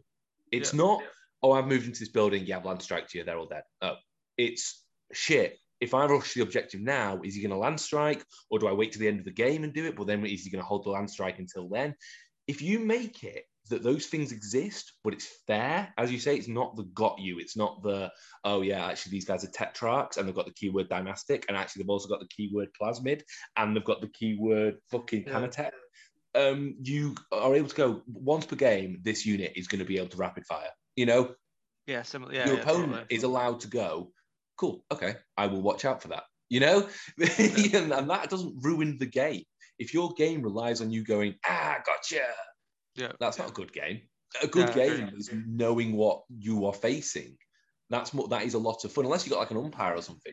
So if you said to me as a Marine guy, yeah, do you know what? Actually, I'm holding these guys off because I bought the stratagem, fucking drop pod assault. Yeah. I can go, cool. I will prepare my strategy around that because I'm aware that you are able to do that. I think that's way more fun than at some point, oh, yeah, I'm just dropping 3 units behind you, but you didn't know it. So you couldn't plan. So. And I think you're really onto something, Rob, which is that in this style of play evolved in 8th edition, because if you look at the first 3 codexes of 8th edition, Space Marines, Death Guard, whatever the fuck came after that, the stratagems were a lot more limited. There weren't that many of them, and they were very like underwhelmingly powerful. Yeah. They were not like designed to upend how the game is played. But then as the edition progressed, it became clear to me that the design team saw the stratagem game as essentially a mini game that you'd be playing. It was it's a mini game with cards that you're playing while you're playing your miniature. You're literally trying to up each other with different fucking cards, aren't you, in the game? It's very much like Magic the Gathering, and I really super duper don't like it. One of the fixes that I think AOS has shown, and I don't know, here's the thing, is there's a big asterisk next to this one, because I have a feeling that we're going to see some problems out of AOS because of this, because GW likes to release design shit into their environment without really knowing what it does. So I think that we're going to see problems later on down the line. But one of the things I do like that they've done in AOS is that they limit their version of stratagems to characters. So like if something's going to happen, you know that it's going to come off of a character. And I think makes a lot of sense. And like a heroic charge and stuff. Yeah. And the other thing is, they're the same ones available to all characters. To everybody, yeah. Everyone has the same heroic charge. The same I like that a lot more. You know? But that's what happened at the beginning of 8th edition as well. Everyone had the same ones, and then I think Brendan said like once the codexes started coming out and people had their own stratagems, they were cool because they were very flavorful and they were quite fluffy in like some bits. But then, as it just ramped up. So do you think that could happen in AOS where I hope not, they're going to get those kind of things? I hope not. Like they've released 2 codex or battle tomes for AOS, and I don't know if they have their own heroic actions in them. I don't think they do. No, I haven't heard that they do. I do. I really hope that they avoid that, because the stratagem mini game is just it's really not fun. And I think that they hit on maximum feel bads in 8th edition when they released the stratagem, the Agents of Vect stratagem, that they then subsequently copied in Genestealer Cults that has a different name, but it's the same idea where, you pay X command points to make something happen, and then I pay X command points and say it doesn't happen. And I'm like, oh my God, that's so unfun. That is so desperately unfun that you just have, you're like, counterspell. And I'm just like, oh, fuck. You know, like I came here to fucking play this game, you know? Yeah, exactly. When you're building your fucking army to be like, I need to get 16 battalions in, so I've got 10 squads of 5 guardsmen. And, you know, you're building, the miniatures are there to generate command points, it feels like. The army doesn't matter. It's you select your army to build up a pool of 16 fucking command points. And you're like, I mean, they did that in 8th. They changed it now. They changed it in 9th, so you don't have to do that anymore. Right. Yeah, thank God, because that was just such a bad idea. I think that in 9th they are showing that they came up against the design wall on stratagems and how fun they can be, and they found the tipping point where they actually start like influencing the game in a negative direction. but I don't think they've pulled back from stratagems nearly as much as they should have. I think they still are like, oh, it's a cool card mini game that you get to play with your other game, you know? Also, the cards cost 20 quid. Yeah, that's about no, seriously. And if you start getting into the, like, I mean, I don't want to be a conspiracy theory guy here, right? But like, I mean, I do have like a little bit of knowledge about how games are published. I'm in that world a little bit, right? And when you're talking about a low print run for a deck of 52 cards, and we're talking like 500 packs, say 1,000 packs, you're looking at about $2. Okay. Yeah. So Games Workshop is printing way more than 500 packs, way more than 1,000 packs. And so that means that their price point is way lower per pack.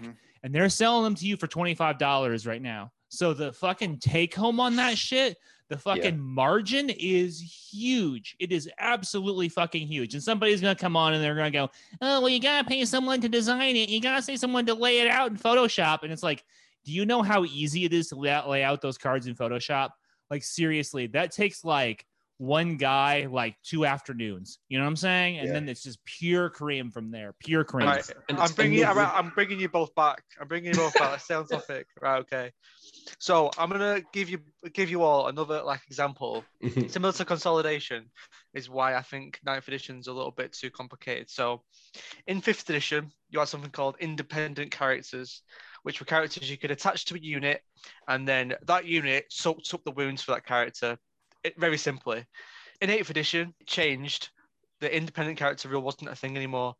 What happened was your opponent couldn't shoot at a character unless it was the closest model. And then that changed again in 9th edition to where your opponent can't shoot a character unless it's the closest model. I can't even explain it. So exactly. I was like waiting for you to be like, because this is a very nuanced rule. So your opponent can't shoot at a character unless it's the closest, or it can't shoot at it if there's 3 or more infantry models, or there's a tank under 9 wounds or over 9. I don't even know it. That's embarrassing.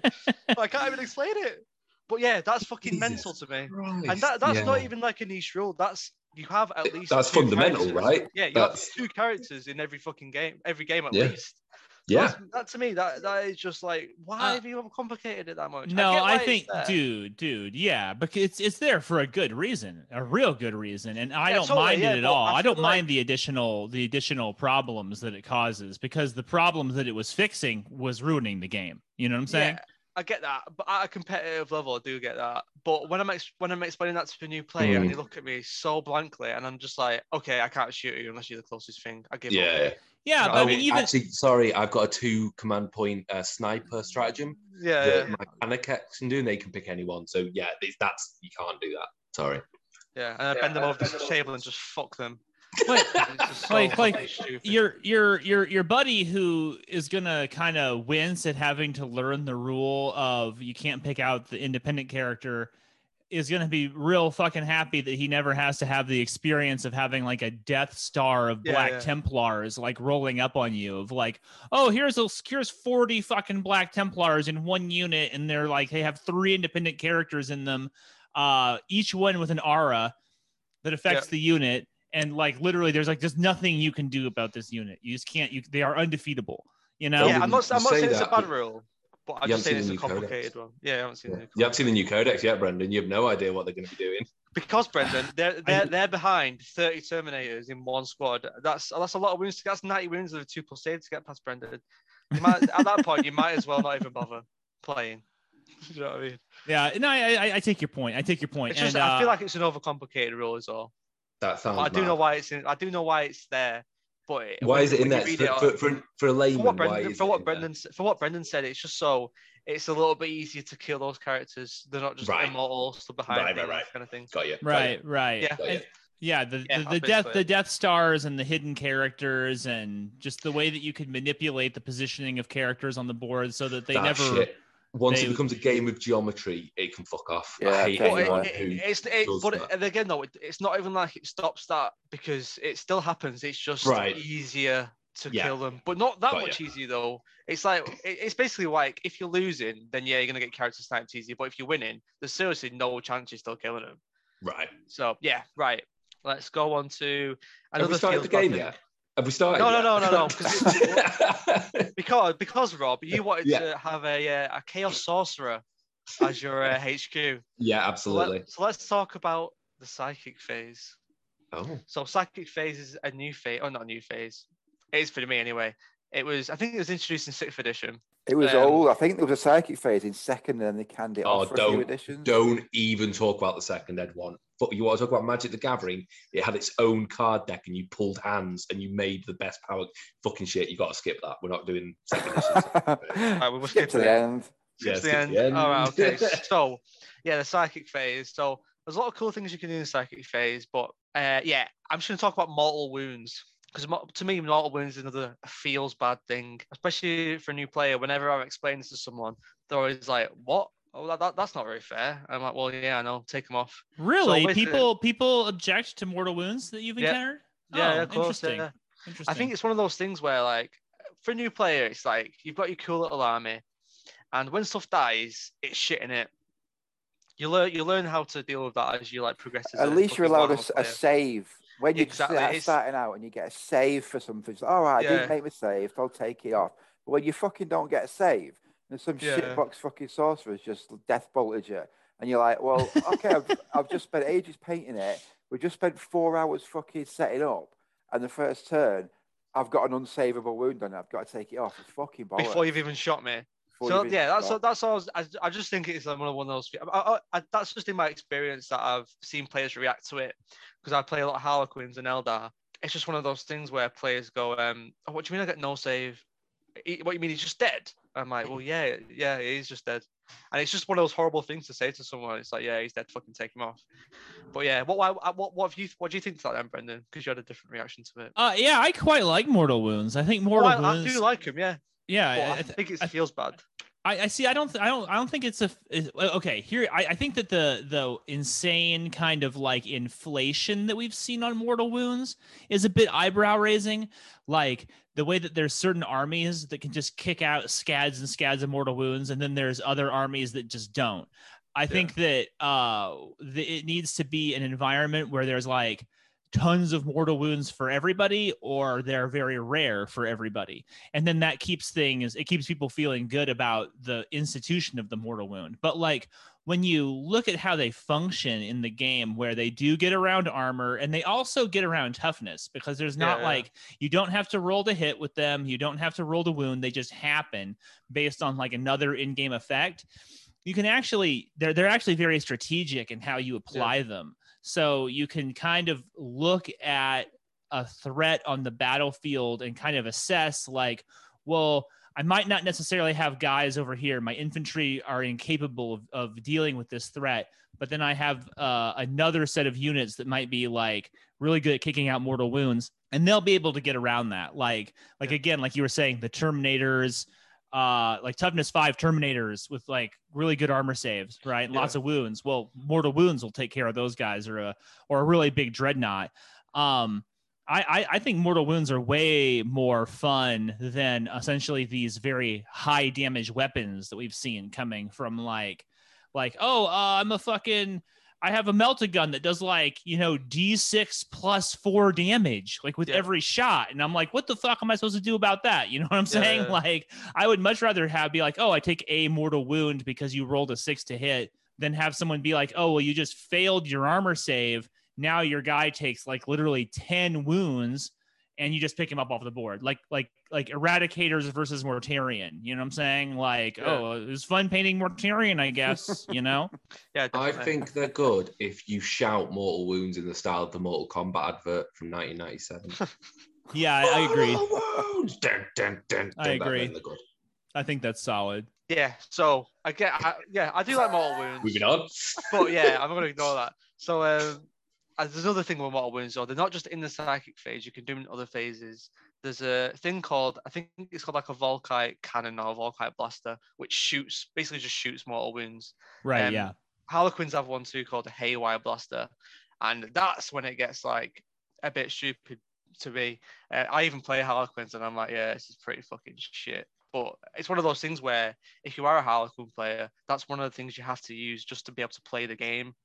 If someone's got vehicles and you need that kind of haywire to be able to kill them, but at the same time, you're like, yeah, this is total fucking bullshit. I'm killing this dude right now. I mean, it is and it isn't. Maybe I'm drilling a little down too deep into the specifics of your example, but like a basic ass Harlequin, like your most generic run of the mill troop choice Harlequin is like 23 points or something, right? Yeah. And like someone might be putting like 9-point Poxwalkers like just all over the board, just like fucking scads of them.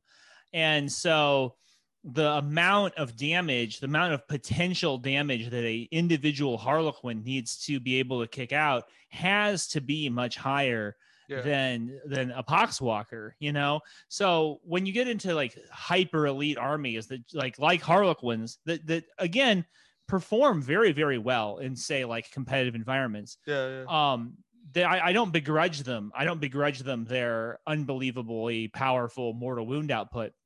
Another thing about Harlequins in particular is that they're very hard to use. They're like people like pro players, quote unquote, do super well with Harlequins. But if you just hand it to some schlub who like just started playing GW last week and you say, hey, this army is super powerful, play with it, they have no idea what they're doing. Yeah. They can't win with Harlequins because of fucking toughness 3. You know what I'm saying? With like shitty armor saves. Yeah. I think Harlequins is a weird example because they are a feel bad army because it just feels like total bullshit what you're doing to the person. Right. Yeah, you have a strong case. But then it's one of those things. It's like, as you say, my dudes are 24 points. You don't know what I have to do to be able to put out the amount of damage. I'm playing so hard right now trying to do this, and you're just stood there like with your Marines, not even fucking caring. I'll just bounced off you or whatever. Yeah. This gets down kind of into how GW designs games, which is that like it ain't like chess. You know what I'm saying? It's not like each army is equal. Yeah, they're equal within this context of the game where it's like, and let's be honest, like fucking Space Marines is the most chumpy army that there is. Like anybody can play Space Marines. It says right on the card what it is you're supposed to do. All their abilities are always on.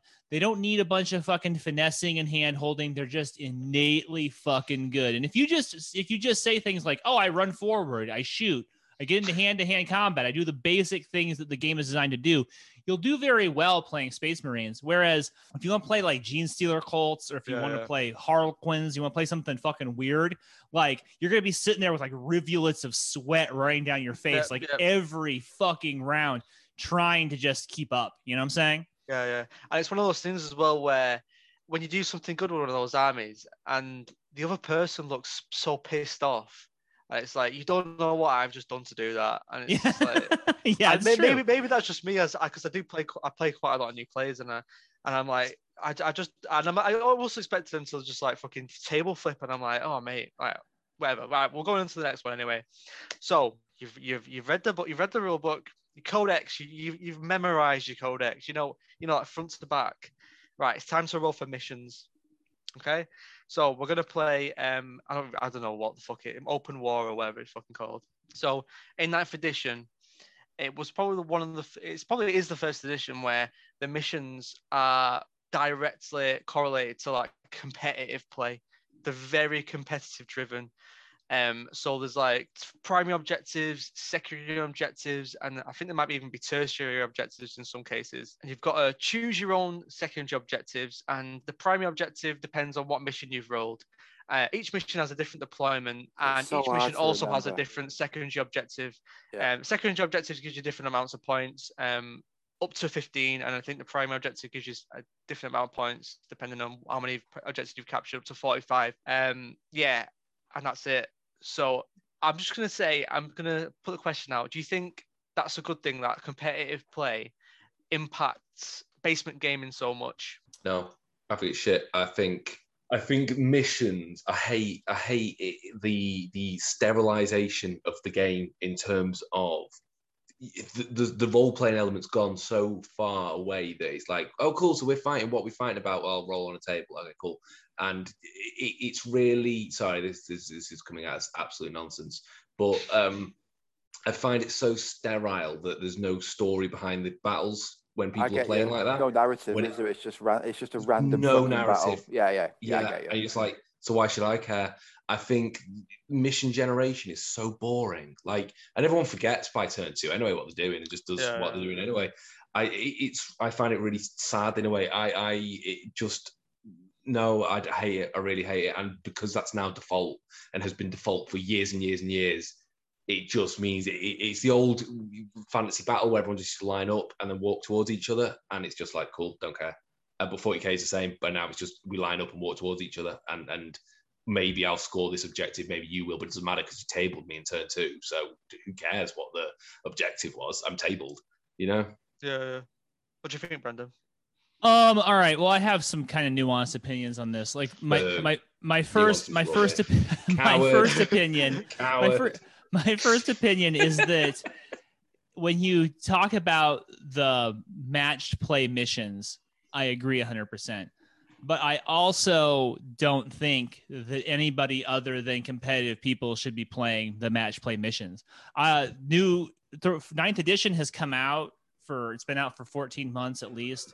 I haven't played a single match play mission. I don't even know what's in them. I only play crusade missions or like wacky other missions that like I play with that open war deck where you just like shuffle cards and you throw things down and so good. You make a wacky mission because to me, I have no interest whatsoever in the competitive missions. I think, and the idea that they need to be somehow balanced for competitive play, like that's fine for those guys. I'm totally fine to let them have it. I think it's interesting also that when GW was looking at the sales of the General's Handbook 2021, or whatever the fuck they call it, Chapter Approved 2021, it was a huge drop in there from their usual sales of that book. And one of the reasons that a lot of people pointed to was because at this point, Chapter Approved is just for competitive players. Like it just has the competitive missions in it. And there's nothing else in it except for competitive players. And it just turns out that scene is not nearly as big as they have been telling us all these years. The competitive players love to tell us that they are the ones who guide the meta and they're the ones who define the outer reaches of the game. And they just don't. They're a very small group. We don't have to play by their rules. There's like a whole bunch of other cool shit in the book. We don't need the fucking Chapter Approved missions. So I don't play with them. Now, the nuance that comes with this is that I think, as you were saying in the previous section about how the core rulebook is laid out, they've made a real hash out of telling a new player like what this game is. And if you don't have another human being in your orbit, in your play group that is telling you like, oh no, we don't play by the General's Handbook rules or whatever, you might be convinced by watching on YouTube that the competitive missions are the only missions and that somehow open play or narrative play are like bullshit, non-relevant types of Warhammer. But to me, I think those are the games people play the most. Honestly, I think people play that stuff way more than they play the like match play missions, which I agree are sterile and suck and fuck them. I don't want them, you know? Yeah, totally. Okay, yeah. Have you ever played? I was going to go back to what Rob said before about that he likes all the games have like a story behind it kind of thing. So yeah, I agree. But there's also a thing of like, I want this game to be fun. We're going to have fun tonight. Yeah. So there was something called, I think it was called Maelstrom of War. I think people call it like Drunken Commander or something. Drunken Commander, yeah. Yeah. Mate, that game is so fucking good. If anyone's playing, if you're struggling for 40k, I recommend playing that. It's similar to what Brendan was saying about the open war. It's just quite random, and it's like hard to have a shit time playing it because it's just so fucking mad. So I think me and Paolo are going to be playing that when we play 40k. Do you know what? I think that feels more 40k because it's a mad universe. It's not sensible. So you can imagine this Imperial commander being like, right, take that bunker. So we're taking the bunker. No, the other bunker. What? You know, just really. Exactly. I think that is a lot. I think there is.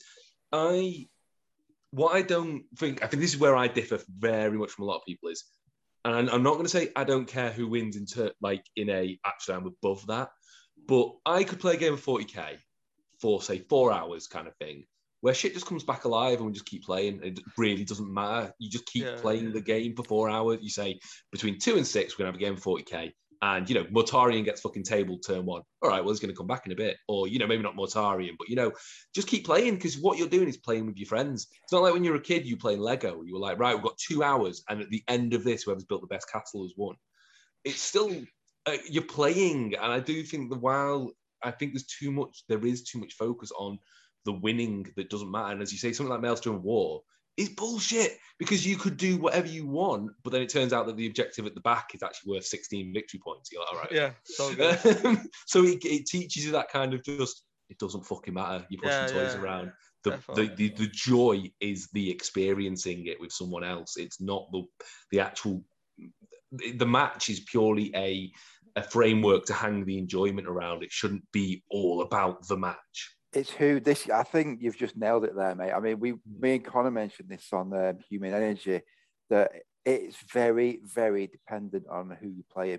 If when me and Connor play, we just fucking get some scran, get some tins of pop, roll some dice. Like you said, it doesn't matter who wins. We're just pushing models around, seeing what happens. But if your mates are like fucking getting net lists, and then they're rolling up with these net lists and trying to win, and you just want to fucking eat a kebab and have a tin of Coke and talk some shit, that's when things start going wrong, isn't it? I think it's choosing. A lot of this is really based around choosing the right opponent and the right gaming group for your style. Yeah, because you're going to have a bad, as we mentioned earlier with RPGs, if you're playing a horror RPG, people don't want to play horror RPG, you can have a bad time. Yeah. Same with 40k. You don't want to tell the story, you want to tell a story, and your opponent is literally like, I've got a Tau Dar list because my Tau, and you're just like, I don't know what that means. You're going to have a bad time because it's a social thing. It's a social contract, social hobby. So you have a little chat. Also, do you really want a kebab? Because that is like 3 times you've now mentioned a kebab. How good's a kebab? I think back in 2007, I was playing Warhammer in this way where I would like really grind my teeth if I felt like at the end of the game I had been like denied my strategic victory by some kind of wacky thing that had just emerged because of dice on the like last round of the game. You know, I was the kind of guy who would like leave the game store all like cheesed about that, you know, and like somewhere in the intervening time, I think a lot of it kind of really happened when I was coming back into Warhammer, and I really started hanging out with you, Connor, and your dad, and like Paulo, like Dungeon Punks guys, really getting a sense of how like Brits play the game, where it's just kind of like the point of the game is it's a fun thing that you organize your friendship group around. It's not, the game itself is not the end. You know, the victory itself is not the end goal. And now I run my gaming groups where it's like, this is just an excuse to have a bunch of dudes over and order some pizzas and crack some beers. And like, and of course it's a frame of reference that we can all talk about. It has its highs and it has its lows. It has its annoyances, and it's like shared little controversies. And that's all fun. That's like really fun stuff. But that's the point of it. The point isn't like that I'm like 3-0 with my Soulblight Grave Lords. You know what I'm saying? Like, yeah, definitely. Yeah. That's a beautiful end. I was going to go into how could we fix it, but I literally can't be asked because we've recorded for about 2 hours already. So just burn it down. We've got a minute of this left. So, right, mate. Cheers for coming on, lads. That was better than I thought it was going to be discussion wise. Cheers for that. Thanks for having us, man. Know what they're on about. Yeah. That works. I knew there's a reason we invited these guys. Yeah. No, that was great. It's just free content. Free content for us. We should do one about what would you change. That'd be a good one, actually. Yeah. Great topic. Right. Yeah. We'll do that next time then, boys. Yeah. Good stuff. Thanks for having us on. Really appreciate you. Do you want to do any shout-outs? Any shout-outs before we go? My mum, my dad, everyone at work, and Popmaster. And please listen to Realm of Fire if you like this. No, I delete that follow. Right, enjoy your Sundays, boys. All right, you too, lads. Thanks for having us. Late. Bye.